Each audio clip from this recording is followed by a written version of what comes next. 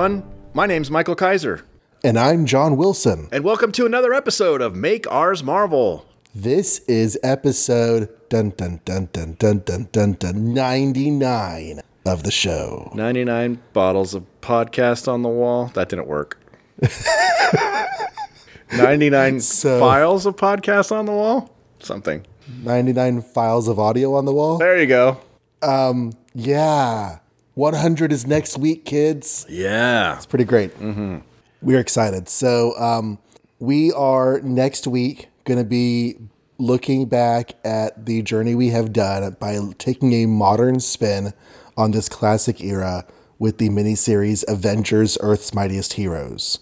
So if you have never read that, this would be a great time to read it because it is literally covering the era we have just been talking about, but from a modern perspective. Pretty much right up to where we currently are, give or take a few issues. Yeah. So yeah. It's kind of cool. That is pretty cool. So we're going to do that to celebrate. We're going to, chop the coverage up into 2 or 3 episodes, depending on how long we go with it. And so those will be out over the next couple or 3 weeks. And we're planning on doing it in 2. But if we go super long, I may chop it into 3. We'll see how it goes.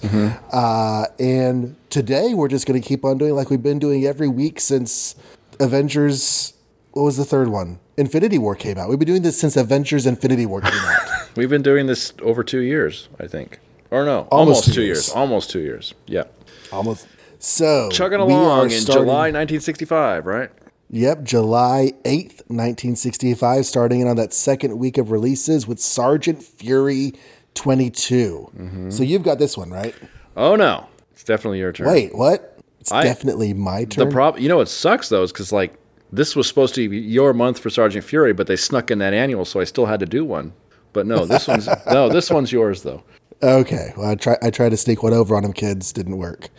Don't Turn Your Back on Bull McGivney, featuring Operation Tidal Wave, their raid on Plusty, one of the most daring military attacks of all time. So this is one of those stories that's actually keying into historical events. The story is The Greatest by Stan Lee. Okay. Art The First Ratest by Dick Ayers. Inking The Ornatest by Carl Hubble. And lettering The Straightest by Art Simek. Aw, Art doesn't have a little bit of gay? Yeah. Come on, Art. Be gay. Not Be very gay, modern Art. of you, Art. Yeah, not very artsy of you, actually. So Hey, anyway. there you go.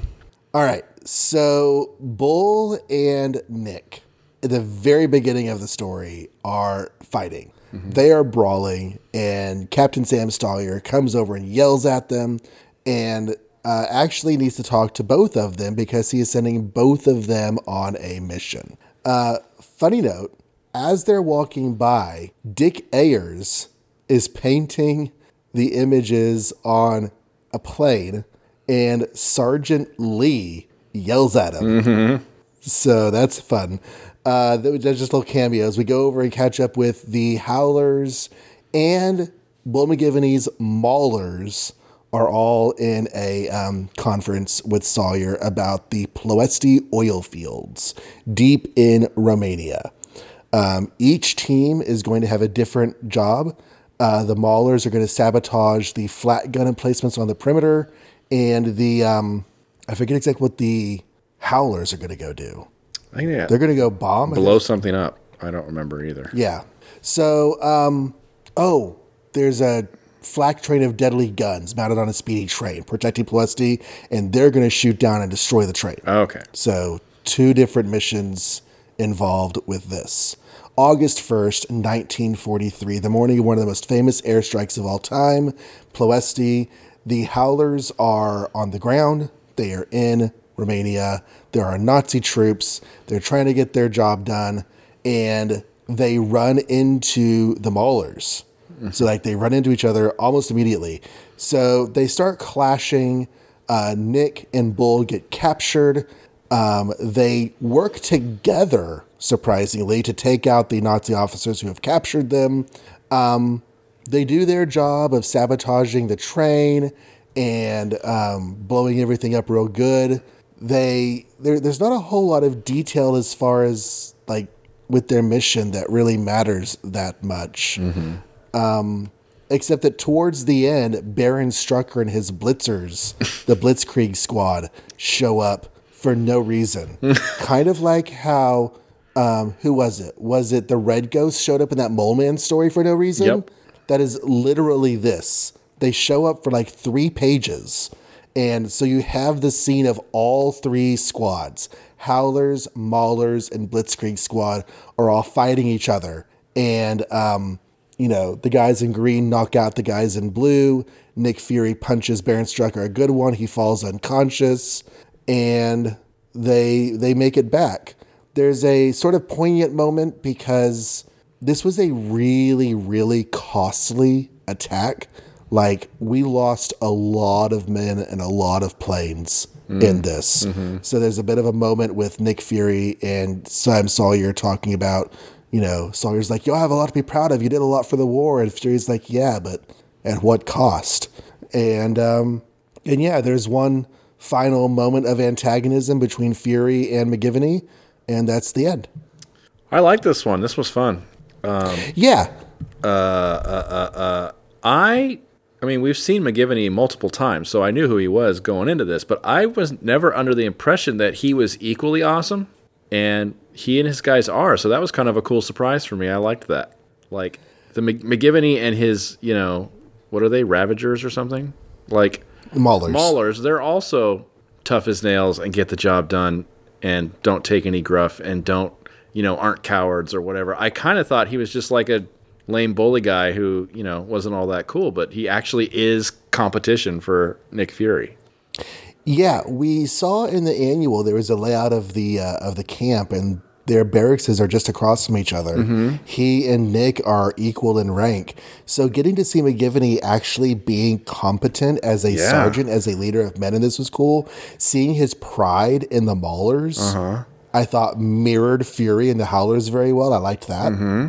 And he didn't he wasn't cowardly anymore than Nick when they got caught by the Nazis. Like he didn't give in to them any more than Nick did, and they worked together to get out of it. And I don't know. I just thought all that was really fun.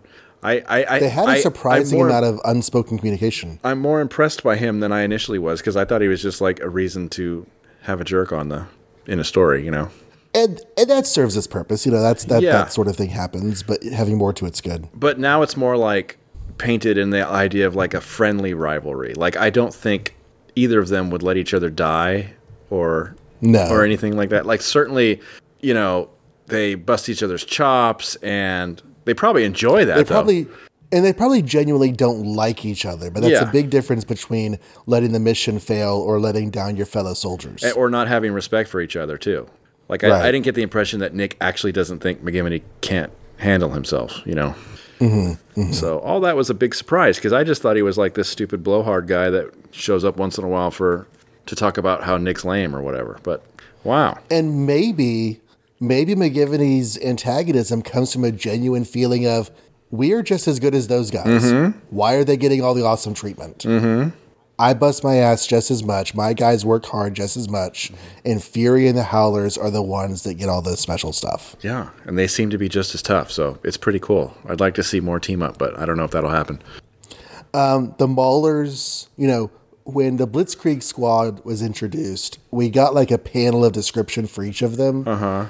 There's really almost nothing to know about them, and every story since then has done nothing to distinguish them except for the one guy who wears the tall hat. Mm-hmm. He's the only guy I know about. The Maulers have even less. Yeah. There are no characters in this squad. Yeah. That was the unfortunate part of this is although I've complained about not knowing Nick Fury's Howlers either, so I don't know. I'm getting better at that. I can actually kind of pick him out of a lineup now, but we get a lot of McGivney, but he also gets captured from his people, and a lot of the best scenes are just him and Nick. So I don't know that we even see really any of the Maulers. It's kind of they're just background characters.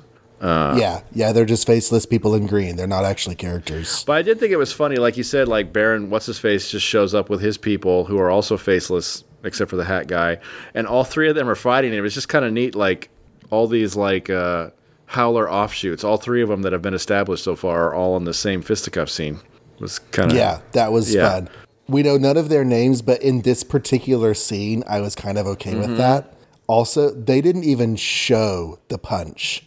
Nick Fury took down Strucker with one punch, and it's just he just does that, so we're not even going to show it. I mean, we do kind of get them fighting their alternate a little bit. Like on this page 17, we got Dum Dum punching the big hat guy who's the Dum Dum equivalent, like, right. And we get we sort of get some dialogue with that, but it's just not enough. Like, I wish they just did more to really drive home these evil howlers, but oh well. But yeah, I like whenever they tie into real history. It gives me a chance to learn just a little bit more about World War II. Like, I'd never heard of this Ploesti raid before. Found out it was, a pretty significant event.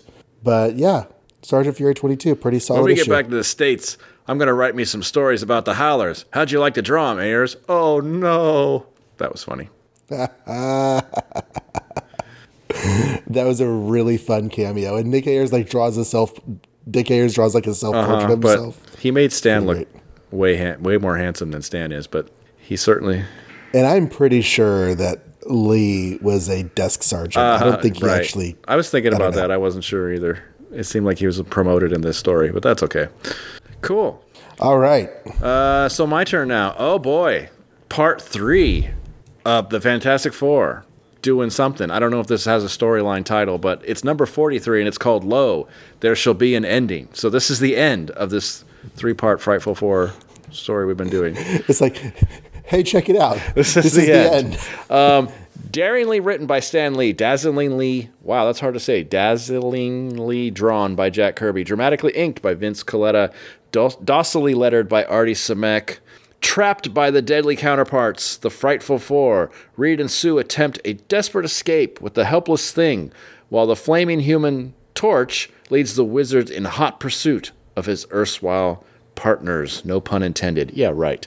So if we recall, they've brainwashed Thing and he's evil, and now they've brainwashed the Torch and he's evil, but the Thing Sue and Reed kind of use the Wizards' powers against them, and through all those discs, those gravity discs on both the Thing and all the other Frightful Four people. So they have the Thing in tow because he's just floating now, and they're going to take him back. And they're running and running, and they make it to a car, and they drive away, and the Wizard's like, gee, Torch, you were kind of useless there. Not only were you useless, but your blaze sort of burned foliage away so they could escape easier. And he's like, I'm sorry, I'm just trying to conserve my energy because I'm going to, run out of juice. I'm totally on your side. We cut to the Baxter building where the Thing is putting up quite a fight, but he can't really punch as hard as he normally does because he doesn't have his feet on the ground. So it's kind of hard to punch when you're floating around in space, basically. But he still does a good job of knocking Reed Richards around, and Sue Storm has to kind of save him with an invisible bubble, and then they sort of spin him around and make him dizzy, and then they put him in this chamber, and they gas him to knock him out, and then Reed's like, okay, I know what I have to do. I have to go in there and do some micro thing, brain surgery. The only problem is if I screw up, he's dead.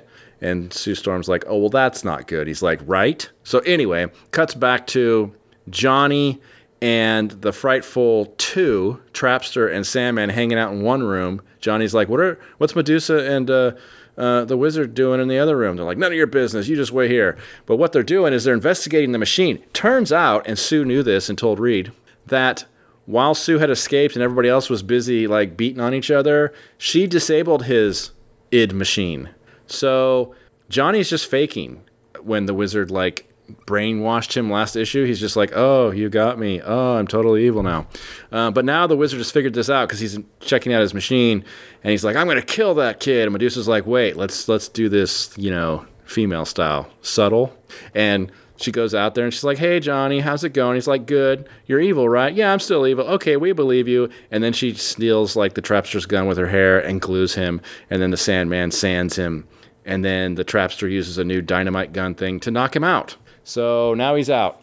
Back to the Fantastic Two. They're doing the surgery with this awesome, Kirby-looking brain thing, helmet thing. And they get attacked right in the middle of it, or right towards the end of it. Because... oh, no, they don't get attacked. I'm sorry. I think the Thing wakes up and starts smashing it or something like that. And it also starts giving off this weird radiation that's unbearable, and Reed Richards has to do this put on a spacesuit shenanigan thing and get into the Thing, and the Thing puts him on a bed, and the Thing's unconscious, and they're crying because they're not sure if he's dead or not because they can't even check his pulse because his skin's rock. That's actually kind of cool. Cuts to Doctor Doom and his minion. Doctor Doom's upset about what the thing did to his hands. And he's like, well, I have a machine that I'm going to use on them pretty soon, which, spoilers, we already covered on the Fantastic Four annual. So anyway, enough about that. The Frightful Four show up with Johnny in tow. Sandman sands his way in and then punches the roof so they can all get in. They attack. They say, don't fight us, though, because we have Johnny on a big, giant disc outside, and he's unconscious, and we're going to throw him into space if you try anything. But they attack anyway, and before the wizard can carry out his threat, the Thing wakes up. Like, somehow Reed Richards knows that he's going to wake up in 6 seconds, so he just stalls for 6 seconds. And the Thing wakes up, and he's not really awake, though. He sort of just thrashes around, but one of the things he manages to do is grab the wizard and crush his chestal section, which is what controls all his discs. So now Johnny's free to flame on, and now the Fantastic Three are back, and they fight the Frightful Four while Thing is asleep, and they beat them up. Medusa jumps out the window. Johnny goes after her, but just like Batman can't capture Catwoman, Johnny can't bring himself to capture the pretty Medusa, so he lets her get away. He kind of feels bad about it. Reed sort of pokes at him about it, which really upsets Johnny. And then Reed's like, calm down, kid. It's okay. I get it. She's hot. And then Thing wakes up, and they all hug him and kiss him and say, we really missed you. You're the heart of this team. And he's like, I can't wait till you guys get married 2 episodes ago, or last episode. So, the end. I like the effort to, acknowledge how the continuity is supposed to work. The annual comes out when the annual is going to come out, but the story says, hey, this is how the events fit together. I assume projects like the Marvel Reading Order put this before the annual, but we just didn't because it was released after. So that's how that works. Right.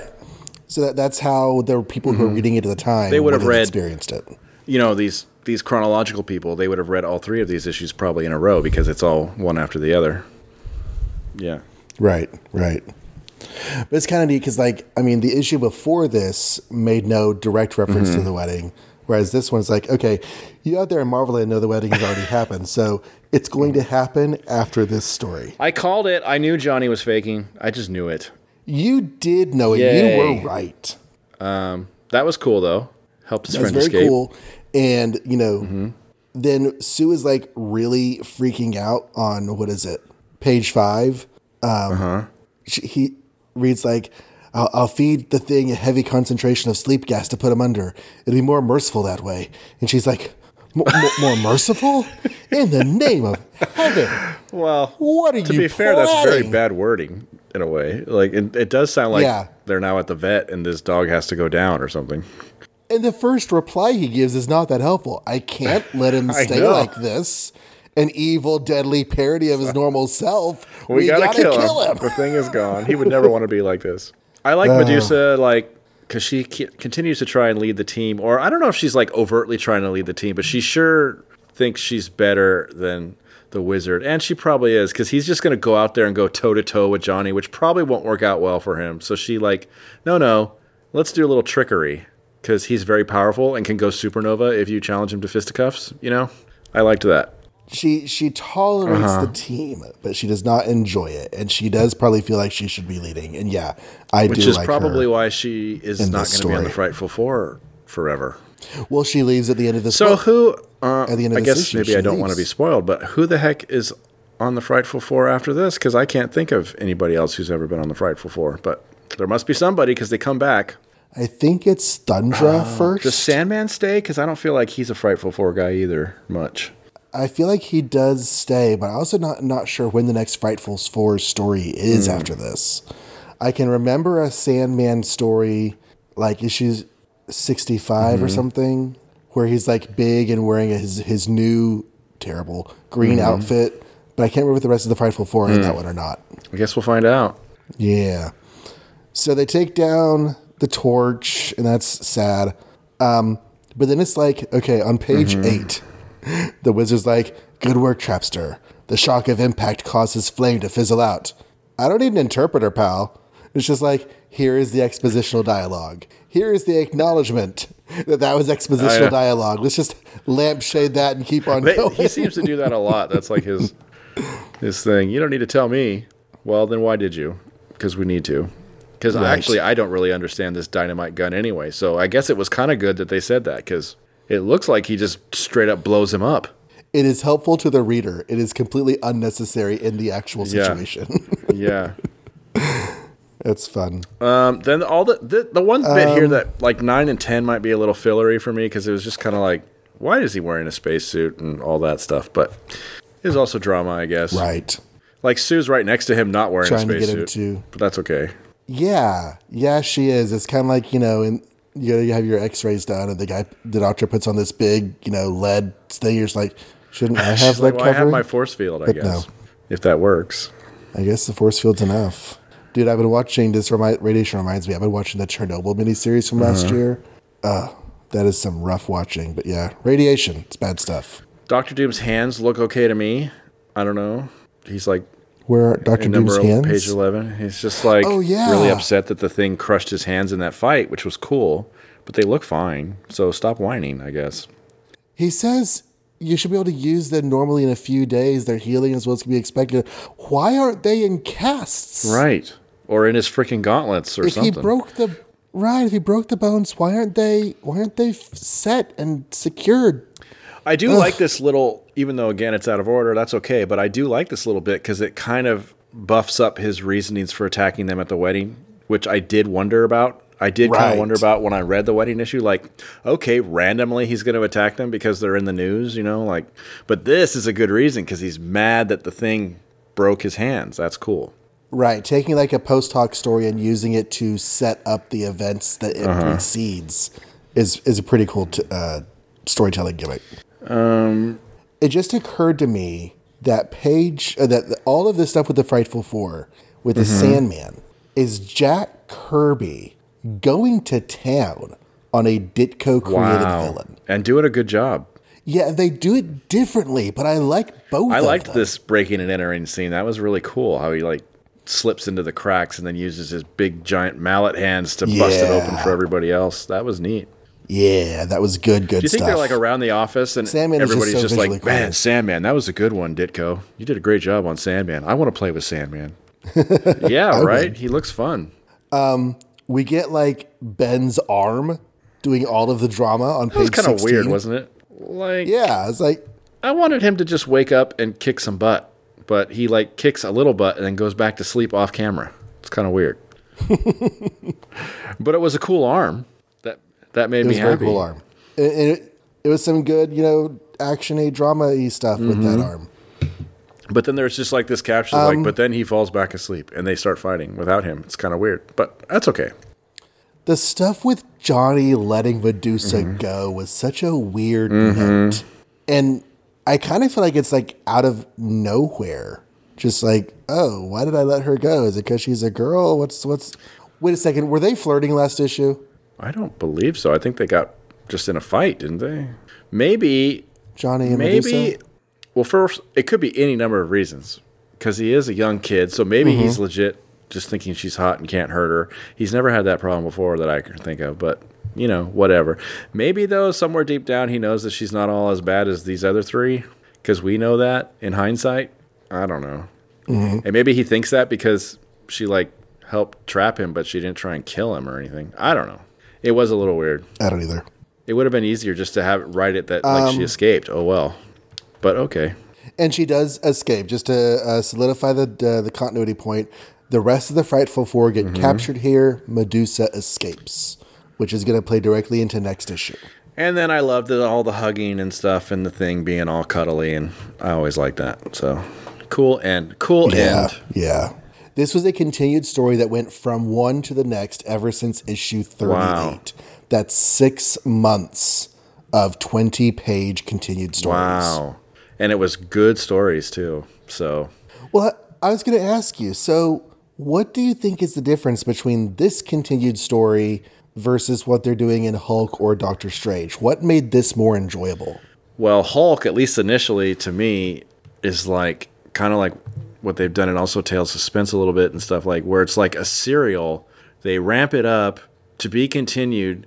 You go into the next one, they wrap it up real fast in one page, and you're talking about something else by page 2, which kind of bugs me. It's not like a story arc. It's just like some way of like putting us on the edge of our seat and then wrapping it up too quickly. And then, you know, like I'm expecting the same fight to happen next issue, and it's not. Now we're talking about somebody else altogether, you know. So that was happening with the Hulk. It felt like the stories were ending and starting in the middle of the story. And Doctor Strange has just been kind of repetitive and going on too long, I think. So those feel like chapters of a Republic serial, which is a thing we've talked about before, whereas this feels like chapters of a story. Yeah.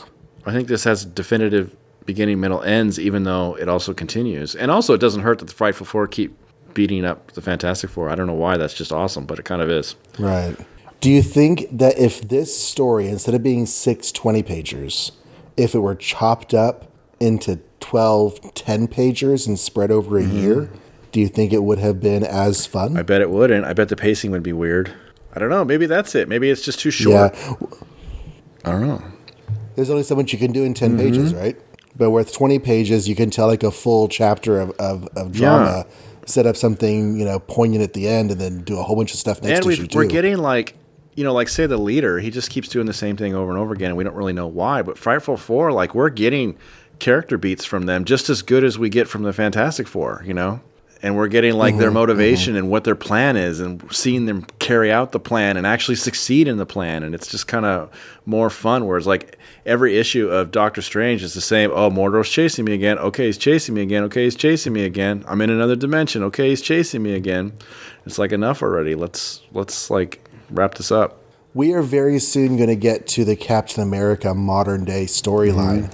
And that's also going to have a lot of cliffhangers. But my memory of reading that is that it does feel much more like a comic book series, not a cliffhanger serial. But it started out. Even though it's the same thing, 10-page It started backups. out. That was my criticism, though. Remember, like he's brainwashed and he's going to kill the general. And you think the next issue is going to be about him not killing the general, but that's wrapped up in 3 seconds. The next thing you know, he's fighting a guy with a gun in a whole different part of the world or something. So it's like weird. But the first 2 parts that I feel like work well, because like the first part was origin of Red Skull, and by the way, I brainwashed you.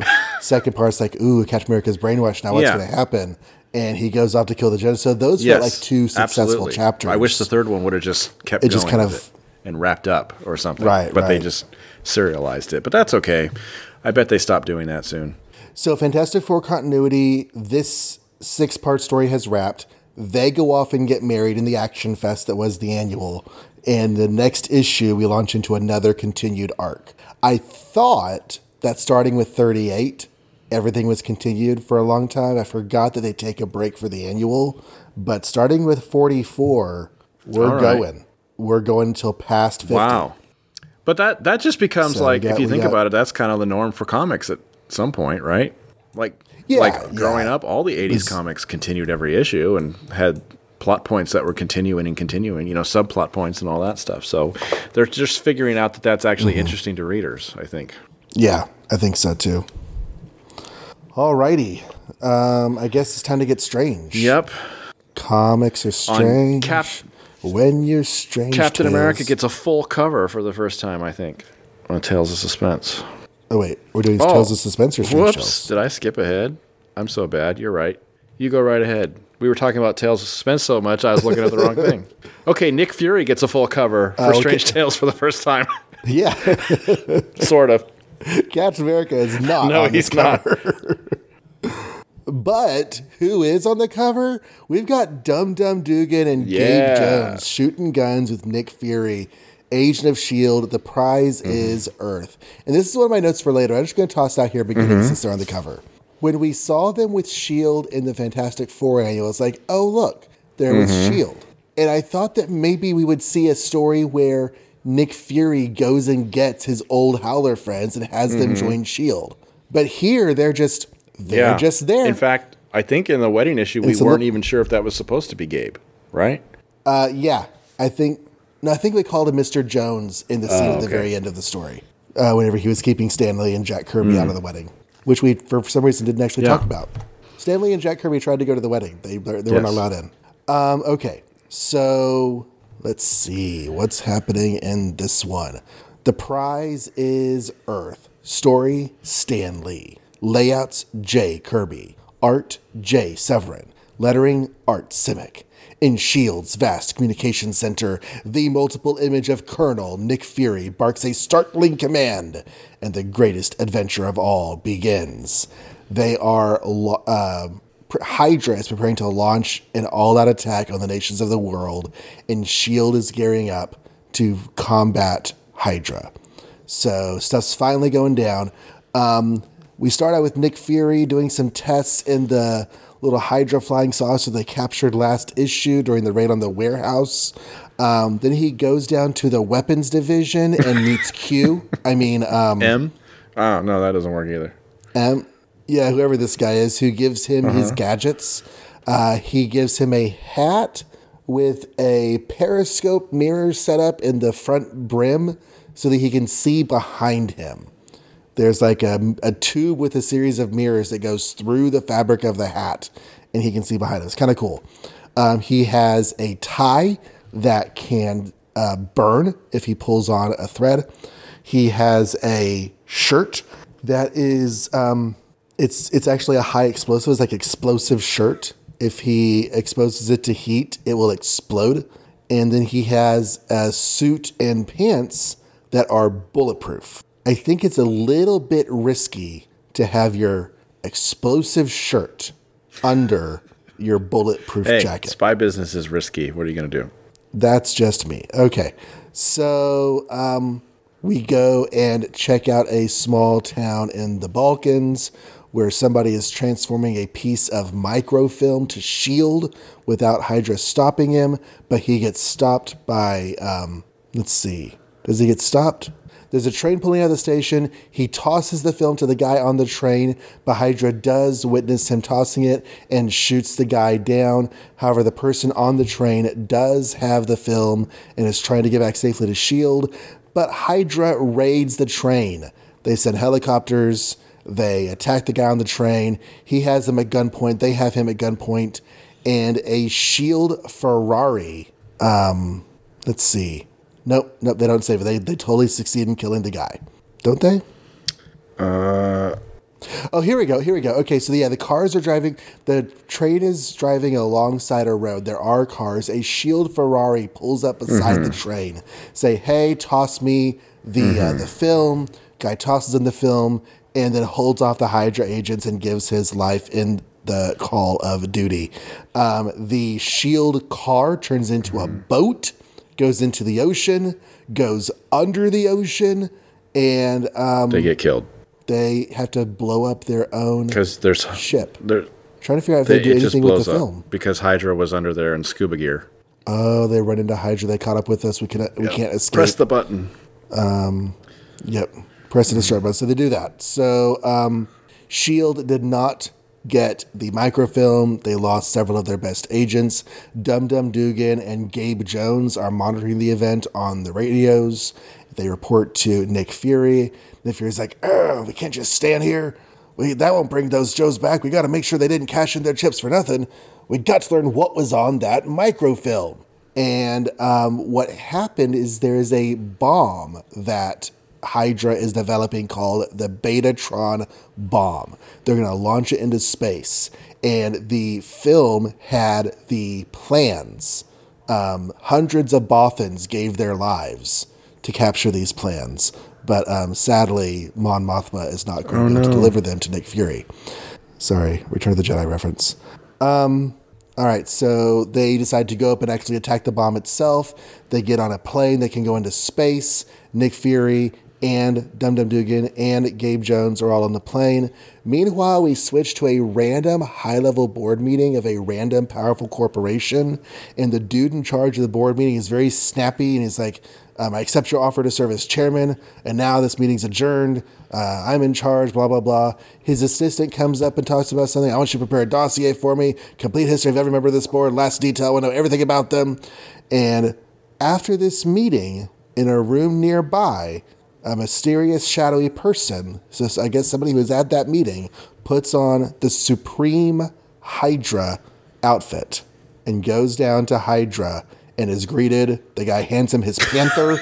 All of Hydra salutes him. He has his bags of money beside him. And then the female agent, the first and so far only female agent of Hydra from a couple of issues ago, comes and greets Supreme Hydra, who is her father. And they talk to each other. She pulls off her mask, even though she's not allowed to do that. She wants him to, give up this quest for power. He's like, no, I'm doing this for you. It'll all be worth everything. We're going to take over the entire world. He's like, what about S.H.I.E.L.D.? He says they're all going to die.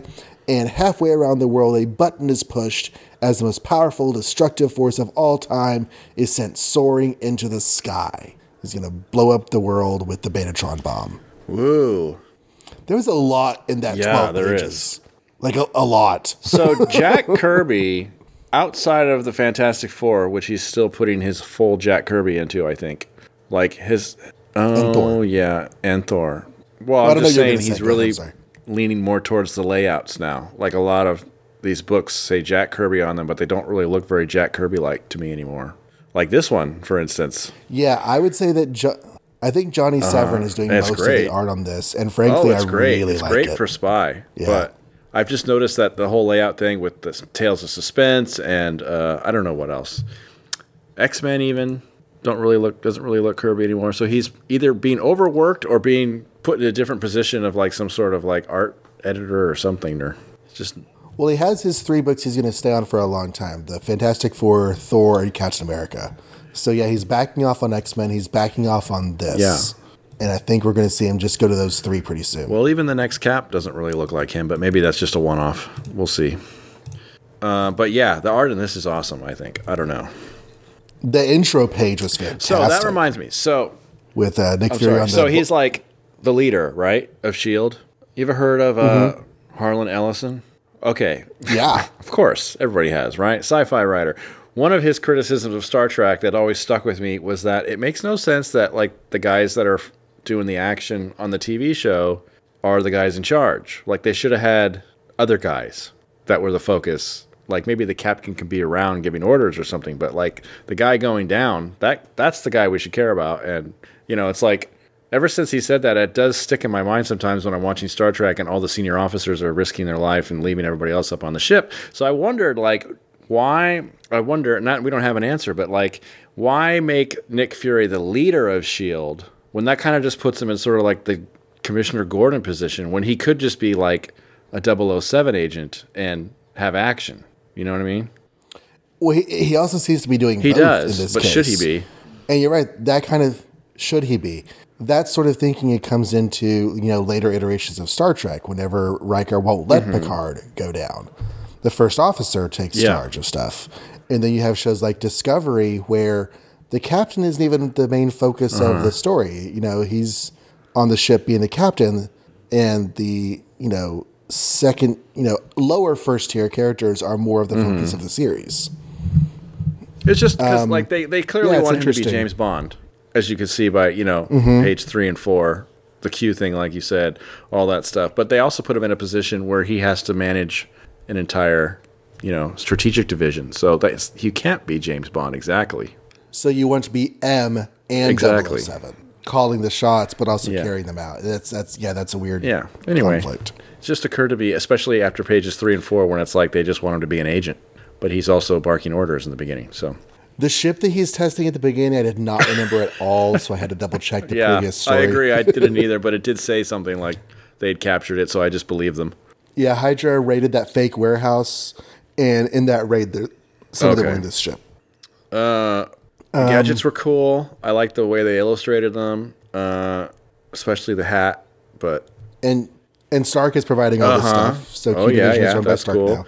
Bulletproof suit. I wonder if Anthony Stark wears a bulletproof suit. That'd be pretty handy. Ooh. I just love train action scenes. Yeah, trains are cool.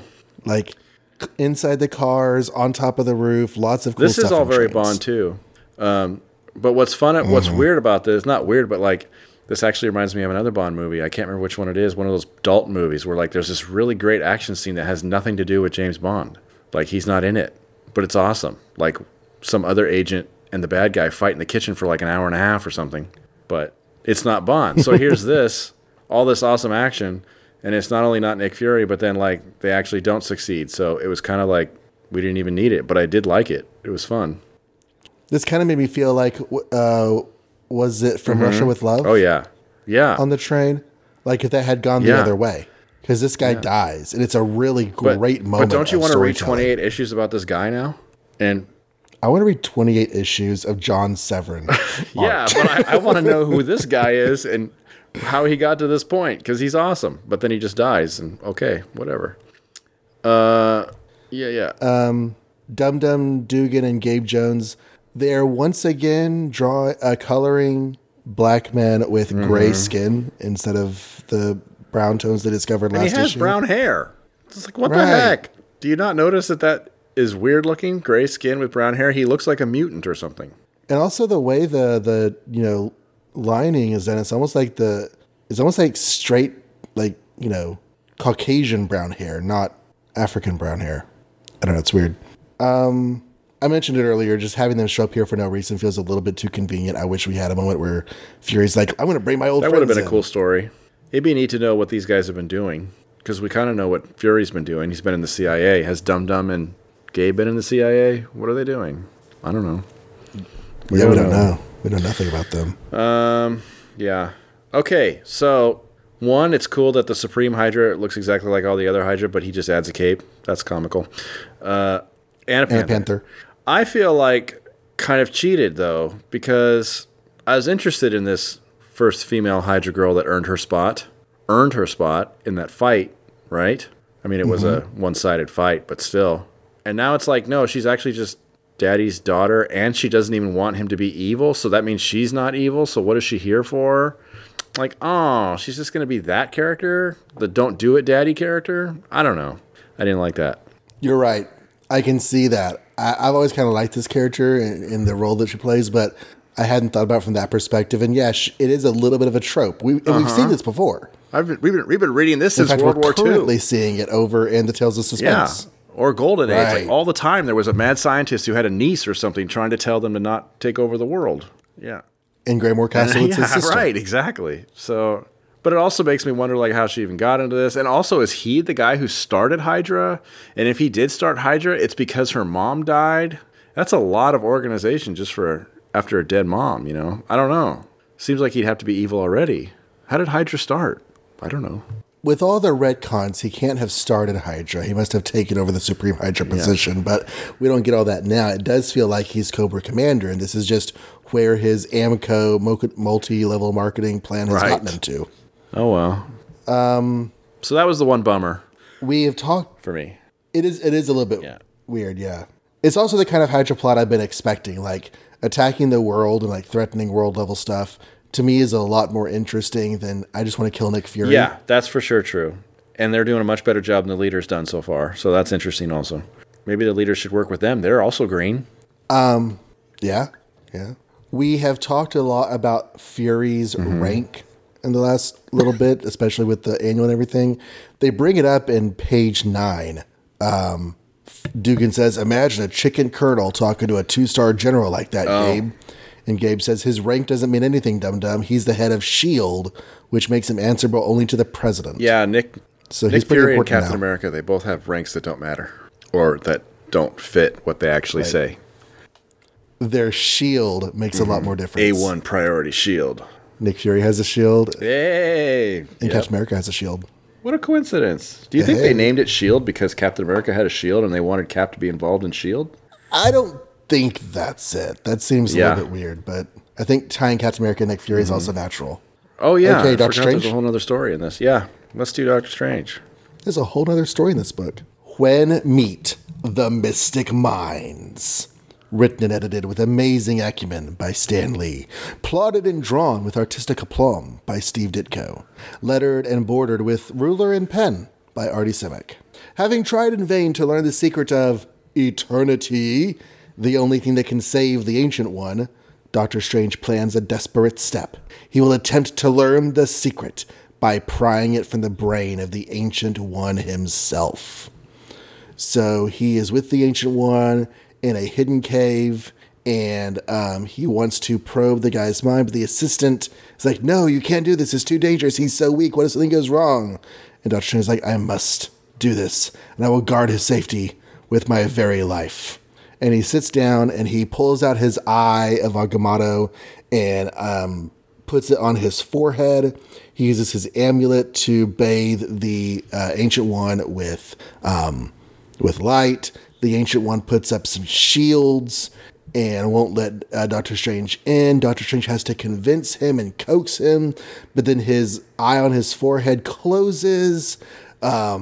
Basically, this entire issue is like a set of mental mind games between Doctor Strange and the Ancient One. And there's some cool psychedelic art, but literally nothing else happens. Yep. Until at one point, Doctor Strange is so weary that he collapses to the floor. The assistant comes back and is like, hey, you okay? He's like, yeah, I'm fine. We just had to have something happen. So I'm going to go stand outside and shout at the wind for a while. I will shout at the wind. And he actually did manage to convince the Ancient One that he was really Doctor Strange and they should actually be friends.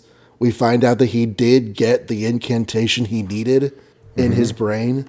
So it's kind of like before when he took the Eternity Scroll from that one guy and read it to make a portal to Eternity, only that was a faker.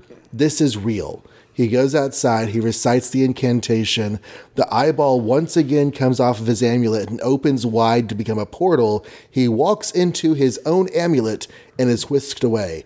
And just like that previous one, Baron Mordo shows up a half second too late. He's like, I'll get him Your next little dog time. too. And next issue, right? Doctor Strange finds Eternity. You're right. It's like nothing happens in this sort of. I mean, something happens that's important, but it takes a long time and is repetitive. It's dramatic. It's fun to look at, but there's a lot of repetition and a lot of words It's that like don't do anything. Ditko trippy disco art at its finest, but and not to apply modern storytelling ideas to 1965, but I couldn't help thinking, wouldn't it have been cool if there was an actual some sort of mental battle, like as in inside his mind, a whole world or something, you know? And they have to talk like I don't even know what, because I'm not a writer, but like just some sort of more interesting like back and forth with Doctor Strange talking to like maybe like this weird child looking version of this guy or something like that. Oh, like exploring different aspects of his going personality. through his life or something, or trying to get bypass his weird locks and 2001: A Space Odyssey weirdness or something. That would have been more interesting than just back and forth. Oh, he's hitting me with this mental thing. I'll concentrate harder. Oh, he's hitting me with this mental thing. I'll concentrate harder. It just got old. I did kind of feel like going down the long tunnel to V'ger from Star Trek The Motion Picture. I just had, I don't know, sort of that same feeling of like, okay, we're just trying to get there. The splash image at the beginning I thought was pretty great. Oh, yeah. With their two foreheads like I mean, the art's each awesome. other. It's all very The art is creative. awesome. I mean, it's very creative, the defenses that he came up with and stuff, but it's just like, again, maybe it's just the magic part, but it's like, it seems like all the solutions were the same. Just sort of concentrate harder and you can get past it. And then here's another one. And just concentrate, you can get past it. Okay. Yep. I'm looking forward to next issue, though. Finally meeting Eternity. I think it's actually going to happen, but I can't promise to swear. Well, now I'm wondering if it's going to happen, because you're right. It very well could not happen. I don't know. It seems like it's going to happen. Well, I guess there's not a whole lot to say. I don't know what else to one. say. We'll just go on to the next story. I guess we're going to do 4 people. So now we're on the whole Tales of Suspense number 70, featuring the first full Captain America cover that I was talking about. So we got that in. It's called If This Be Treason, Fight On, For a World Is Watching. Actually, that's what it's called on the cover, but I forgot on the first page is actually an Iron Man story, and that's called Fight On, For a World Is Watching. Okay, Iron Man versus Titanium Man. What more need we say? Story, scribbled and scrawled by Stan Lee. Illustration, doodled and dawdled by Don Heck. Delineation, battered and blotted by Mickey DeMeo. Lettering, mumbled and jumbled by Sam Rosen. So if you remember, this guy from Russia created a Titanium Man suit and challenged Iron Man, and they met on neutral territory to fight while the whole world watches to see if communism or capitalism is better. But then he also cheated and had like these mines all prepped ahead of time, and Iron Man stepped on him. So that's where we kind of left off. But they don't kill him because he's Iron Man and he can handle explosions, so he's fine. Then Titanium Man also has these ring things that shoot out and wrap around and tighten on Iron Man, so now he's stuck. But he, is strong too, so he breaks free. There was a lady, and it turns out I was wrong. She's not nearly as interesting as I thought she was going to be. But there was some lady, some Contessa something or other, who at some point was burned by Tony Stark. And then he burned her again because he was busy training to be Iron Man and he couldn't tell her that. So he didn't go on a date with her. And she's like, I'll get you. And I thought she was like something more evil, but she's not. She just wants his attention. So she breaks into his lab and she finds this little transistor thing and takes it with the idea that now he has to come after her because if he wants it back, he has to talk to her. So stalker lady basically is all she is. Cuts back to the fight. Titanium Man is much bigger. He's much stronger. Iron Man is trying his best to be faster and smarter, but he keeps getting grappled. And also, he's been having problems with his heart, and it's kind of wearing down. I mean, he managed to augment it last issue, but that's going away too. That stupid mean senator guy is like all mad because Iron Man looks to be losing, and he's like, I knew Tony Stark would fail. He's a horrible person. Apparently there's a rule that after so much time fighting, they get to take a break. So this is like a boxing match or something. So Iron Man's like, I'm going to go back to the room and get that transistor. Cause I think if I plug that in, my heart will feel better. But guess what? It's missing. He finds a handkerchief. Her name was Stephanie. He finds a handkerchief and he's like, oh, that's Stephanie. I think she took it and, wants me to go after her, but I don't have time. So he flies back to the crowd and picks out Happy, and he's like, Happy, you got to go find this Stephanie lady. I think she drove this way. Get her to come back here. So he's like, oh, I actually have something to do. This is awesome. So jumps in the car, cuts her off, takes her back, goes out into the battlefield. Oh, no. Goes out into the battlefield, and while they're fighting, he tries to throws the transistor to Iron Man, but gets caught in a blast and is now dying. Pepper gets freaked out. She faints. I can't remember what happens. Oh, Iron Man puts on the transistor thing, and he's mad because I think maybe Happy is dead or appears to be dead, and so now they're going to throw down for a third part. The end. And Happy called him boss. Oh, I didn't even pick up on that. Yeah, Happy figured it out. Where did he figure that out? He says he thinks he's starting to get an idea why the boss is always not around, and that's at the top of page 10. Okay. And then he gets the item from Stephanie, and when he throws it at the bottom of page 11, he's like, I know at last that it's me who Pepper loves, so give my life here was worth it. And on the top of page 12, he says, forget it, boss. Just give that commie creep one for old Hap. But Iron Man doesn't really... Oh, he called me boss. He knew. Wow, I really just blew right over that somehow. Anyway, yeah. So to be continued. Third part. I assume Happy's not really dead because he's not dead, but... Yeah, I do know that Happy dies at some point. I just don't remember when. It's at some point. Because I think Happy is brought back to life mysteriously much, much later. But he does die in the Silver Age, if maybe he is remembering dead. Correctly. I just don't know when it happens. Yeah. This was cool. He's alive in the movies because, Jon Favreau's alive. Yeah, this was fun. I really liked this one. I still think that woman was supposed to be the Black Widow, and then they just changed it. Maybe by this point, they knew she wasn't the Black Widow anymore, but... I don't know why. She just seemed much more nefarious looking out the window last issue, but now it just seems like she's a weird stalker lady. So, oh well. Mm-hmm. I like that the Titanium Man is different in his abilities than Iron Man. It kind of is a cool, like, your armor's big and mine's quicker and blah, blah, blah. But yeah. And the fact that such a big guy inside driving him is a neat difference. I'm pretty sure the Crimson Dynamo is supposed to be cooler, but I kind of like the Titanium Man more so far. I don't know. Yeah. Yeah, I did too. That second page I was thinking, man, this art looks familiar. Isn't this the same art from last issue? And then the caption's like, hey, if this panel looks familiar, it's because it's the same art from last issue. I'm like, oh, okay. I wasn't wrong. That's great. We get to page 4, and he sends out those rings on Iron Man. Mm-hmm. And I'm just wondering, is this where the ringer is going to get his gear like 10 years from now? It did seem awfully familiar. Yeah, I guess that's the ringer, huh? Yeah. It's a cool thing, though. It is a cool thing. The first time I ever heard about the ringer is because he was dead, and his old girlfriend Lila, I think, was getting the deadly foes of Spider-Man together and pretending to be their like friend, but was actually using them for revenge. Yeah, that's pretty good. Cool. Yeah.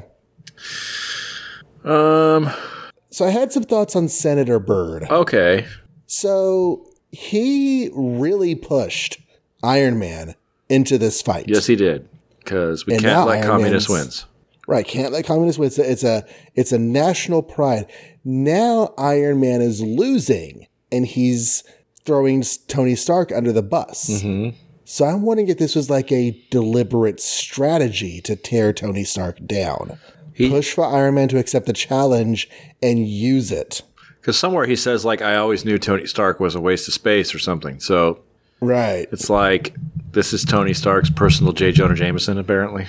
The eyes of the world are on us and we're losing. I mean, he's missing the Hitler mustache, but otherwise he's got the cigar and the white hair and the suit and the crankiness. So he is Senator J. Jonah Byrd Johnson. It is weird. I mean, I don't know. I mean, you need an antagonist, and that's cool and all. I wish there was a little more motivation behind it, because it's like, how can you possibly think that Tony Stark isn't amazing? He created a gun that can make cities evaporate, you know? Like, he's pretty awesome. So what is he doing that drives this guy crazy? We haven't really seen it, other than, you know, every time there's an alien or something, they revoke his government contracts, but there's a lot of stuff that happens that is out of Tony's control, and they come down on him for it. And he fixes People are attacking his plants and sabotaging stuff. Yeah. And it's just like, you know, if you can't get your act together, we're going to withdraw your funding. Well, he's not trying to be a loser. He's just getting attacked a lot. And he fixes it. So it's like, I'm sorry I'm being attacked by communists that we all agree suck. So why is it my fault that I'm being attacked by communists? You know I'm being attacked by communists because I'm one of the biggest, you know, proponents to your army. So stop it. You're being weird. I don't know. Yeah. I want to know what story it was where, like, Tony Stark's sister tried to murder him or something. Because why is he so mad at Tony Stark? There must be another reason. So I did look up Happy Hogan's appearances. He has a lot more. Okay. So he is not going to die in this. Okay. I don't remember exactly how this plays out. Maybe he's just in the hospital for a while and Pepper falls in love with him. I don't know. Happy's bar is so low. Like, he goes out to give that transistor in the middle of a battlefield, and Pepper's like, no, don't go out there. And he's like, oh, she actually cares about me. That's so great. It's like, dude, I'm pretty sure she would say that to anybody who was going to run out there, you know? Yeah. Like, not to say that she doesn't care about you, but Jesus, Happy, like, you're just so you're so desperate for any sort of emotion, I guess, to be thrown your way. I don't know. So this whole him finding out thing, my only quibble with it is the moment on page 10 where he thinks he's figured out why Tony Stark has been disappearing. I wish that had been like last issue. Yeah. You could pay it off in this issue with him knowing. Yeah. Like, let that play out just a little bit longer. But I actually am kind of glad that he's figured it out. He's the one of all people who should know. Right. Yeah, it does kind of come out of nowhere, I guess. But, but actually, that's actually going to put a kink in things, maybe, because, well, I don't know. Yeah, I don't know. How's that going to wreck their love thing? Is it going to make a difference? Not really. I honestly don't remember. I don't remember how this plays. Well, I mean, how could it? Because it's not like Pepper loves Iron Man. She loves Tony Stark. So, yeah, I guess it wouldn't make a difference. Yeah, her thing with Iron Man is not Lois Clark Superman thing. Right. She does not love Iron Man at all. If she was super into Iron Man and he knew that was Tony Stark, that would make this interesting. But maybe he could blackmail Tony Stark to get him to back off of Pepper, though, if he were that kind of guy. But I don't think he is. We'll see.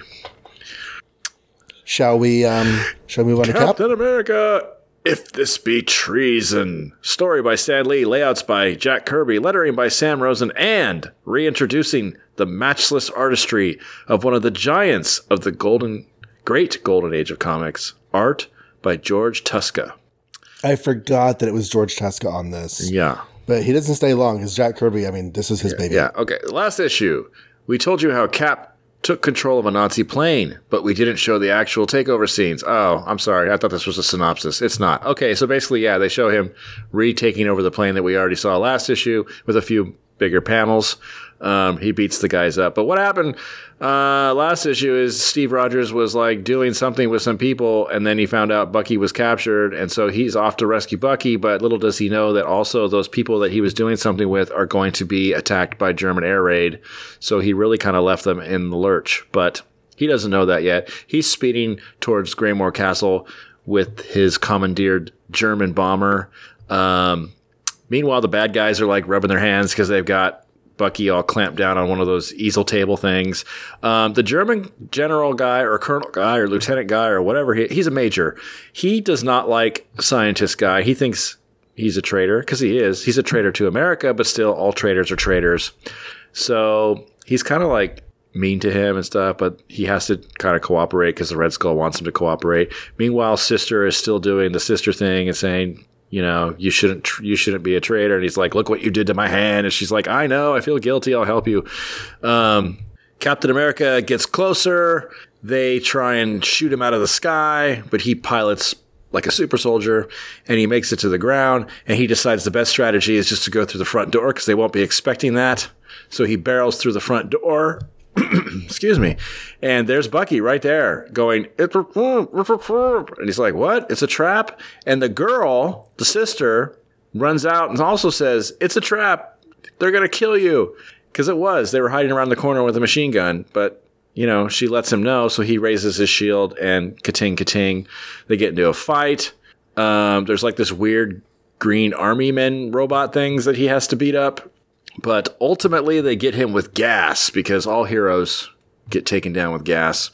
Meanwhile, his division is being attacked, and they're wondering where Steve Rogers is because he was there as Steve Rogers, not Captain America. So they're like, did he go AWOL? So, that might not be great for him later.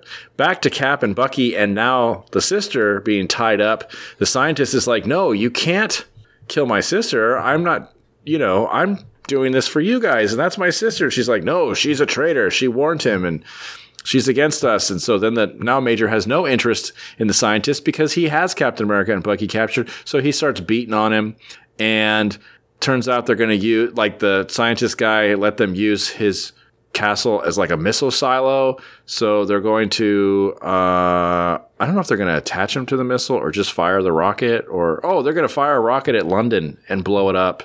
And now the scientist guy's freaking out. Cap is unconscious. Bucky's tied up, to be continued. And for some reason, one more chapter. For some reason, they forgot about that whole shrinking thing they were talking about last issue. Oh, yeah. The whole reason that they're doing this is because of the shrinking. Right. Thing. Not because of this missile. He didn't invent this missile. So why do they ever need him at all? That's weird. That is weird. I think somebody dropped a plot point. I think so, too. Anyway, it's still fun. Yeah, the whole thing with him, like, giving his trust to the Nazis and having the Nazis, be his leaders because they're going to be good to him. Yeah, spoilers, no, they're not. They never are they? They're always bad guys. Nazis are bad. That's how we call them, nasties. Captain America can fly a plane. I don't know if we've ever established that before, but he can. Well, apparently. Yeah, he is a pilot. He is a pilot. Which we do see in the movie. He pilots that plane at the end. Well, not very well, but he does, yeah. Well, I mean, he does crash into the ocean, but I don't think that's his fault. That was on purpose, I think, yeah. Yeah. If you deliberately crash into the ocean, is it still crashing or is it just aiming? Right? It was success. He saved the universe or whatever. George Tuska. Once again, I didn't do any homework and forgot to kind of look up how he is a Golden Age great. And people are probably screaming at their podcast thing right now going, you should know that. And I should. You're right. But I just can't remember. How is it? Well, he is a name that I've heard a lot, and his career does go all the way back to 1939 and all the way up into the 1980s. He's going to become increasingly frequent on these Marvel books, although his first run on a title isn't until we get to Iron Man's own book. He takes that over right after it launches and is the main artist on it for a while. I'm doing a real quick look. It looks like he's another one of those guys that did a lot of Westerns and spy and space. Not so much the superhero thing back in the Golden Age. Right. So I guess his time to shine is now, or at least are now, 1965. Mm-hmm. So yeah, I think he does pretty well here. I'd forgotten, like I said earlier, that he draws this. There are a couple places where it's a little bit weird. I don't think he necessarily draws the sister character. Her face and head look weird every time that he draws them. Well, I certainly miss Kirby's more dominant influence because Kirby on Tales of Suspense is awesome. But I can definitely see his layouts. Yeah, for sure. The panels are shaped like Kirby panels. And poor Bucky, like, as much as I was so excited about how much he did in that first story arc, he's doing nothing right now. he's just a hostage, essentially. This is like a First Doctor story where he spends an entire episode taking a nap almost every story. Right. He's definitely the boy hostage. Bucky the boy hostage. So on page 10, he says she's going to be in the rocket, which blows up London when it lands at 10 Downing Street, where Churchill lives. Okay, yeah. I know what 10 Downing Street is because Doctor Who taught me in the Aliens of London episode where Rose is like, we're going to 10 Downing Street. Yep. I'm like, oh, it's like 1600 Pennsylvania Avenue, but British. It is very interesting to watch that show and for them to take, just assume things that we're supposed to know. And as Americans, we're dumb and we don't know. Like, I didn't know anything about, like they'll make a joke about Cardiff or something. It's like, I guess that's a bad part of town or something. What is that? I don't know what that means, but they know what that means and they laugh, you know? It's kind of fun just to see like a different culture, sort of. Not that different, but a little different. We're not in London. I don't care. We're in Cardiff. Yeah. Oh. Yeah. It's like, well, is that bad? I don't know what that means. Sorry, Welsh people. We love you.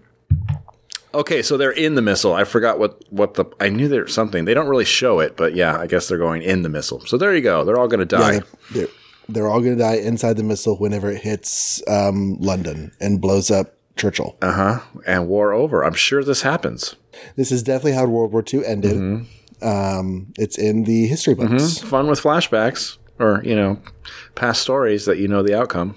But we don't know how they get out of the missile, so that's where the drama lies. Yes. See, that's what it always is. You know the hero's probably going to win. The drama is in how are they going to do it? How are they going to pull this one off? And you never know. The girl could die because we don't know her future. Yes. We don't know her future. The scientist guy could die. He is probably going to die. I'd put money on that. The scientist guy could realize that Nazis actually aren't that great and then try to save his sister. I think it's dawning on him now that they put his sister in a missile and are punching him. But right. Wait, y'all are supposed to be the good guys. Why are you putting my sister in a missile? I think next issue he's going to be like, but you forgot one thing. I have a robot hand. And then it's going to turn into a machine gun and kill everybody or something. That'll be fun. Ooh, Cable. Yeah. Not Cable, more Super Patriot than Cable. Iron Giant, something like that. You forgot one thing. I am not left-handed. Yeah, exactly. All right. Well, I think that's good. That does. Yeah. That's an episode. So normally I do the homework here, but we've already said multiple times that our big 100th episode, we're going to be covering the 2004 series. I think Indicia Wise is 2005 series, Avengers Earth's Mightiest Heroes. We'll at least probably do 3 or 4 of those. Like, it's going to be broken up into multiple parts for episode 100, but just read the whole series and then you'll be good for a couple episodes. We're aiming for 4 and 4, but if our conversation goes super long, then we'll break it up into 3 chunks.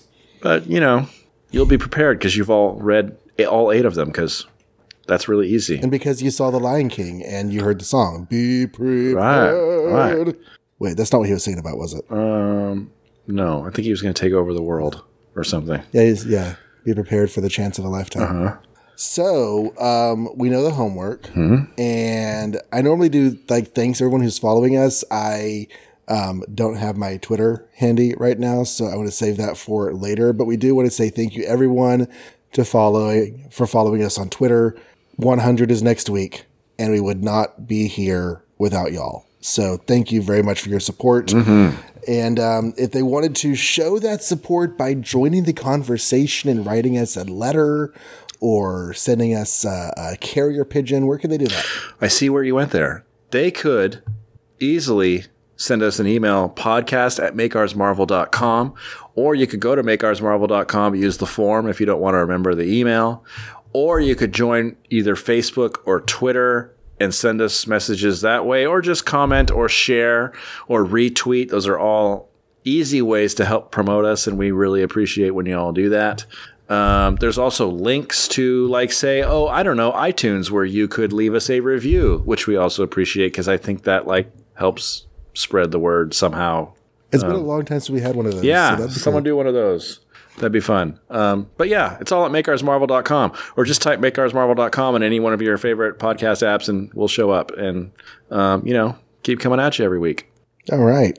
And my other podcasting endeavors are waiting for your listening ears. You can find my Transformer discussions with my son. I cover cartoons with him. I also cover the Marvel UK comic series. That's at Return to Cybertron, a Transformers UK podcast, on Twitter at TFUK Podcast. I talk about every single comic book that Image Comics produced in the order in which they produced them over at All the Pouches and Image Comics Podcast on Twitter at All the Pouches. I tweet about the published life of the Scarlet Witch over on Twitter at Let's Talk Wanda. And I can be found myself talking about mostly comics, but sometimes other stuff on Twitter at John Reads Comics. So, do we have anything else? I think that's it. We'll be here next time, kids, for episode 100. So until then, or until Baron Strucker's Blitzkrieg squad go up against Captain America, make ours Marvel.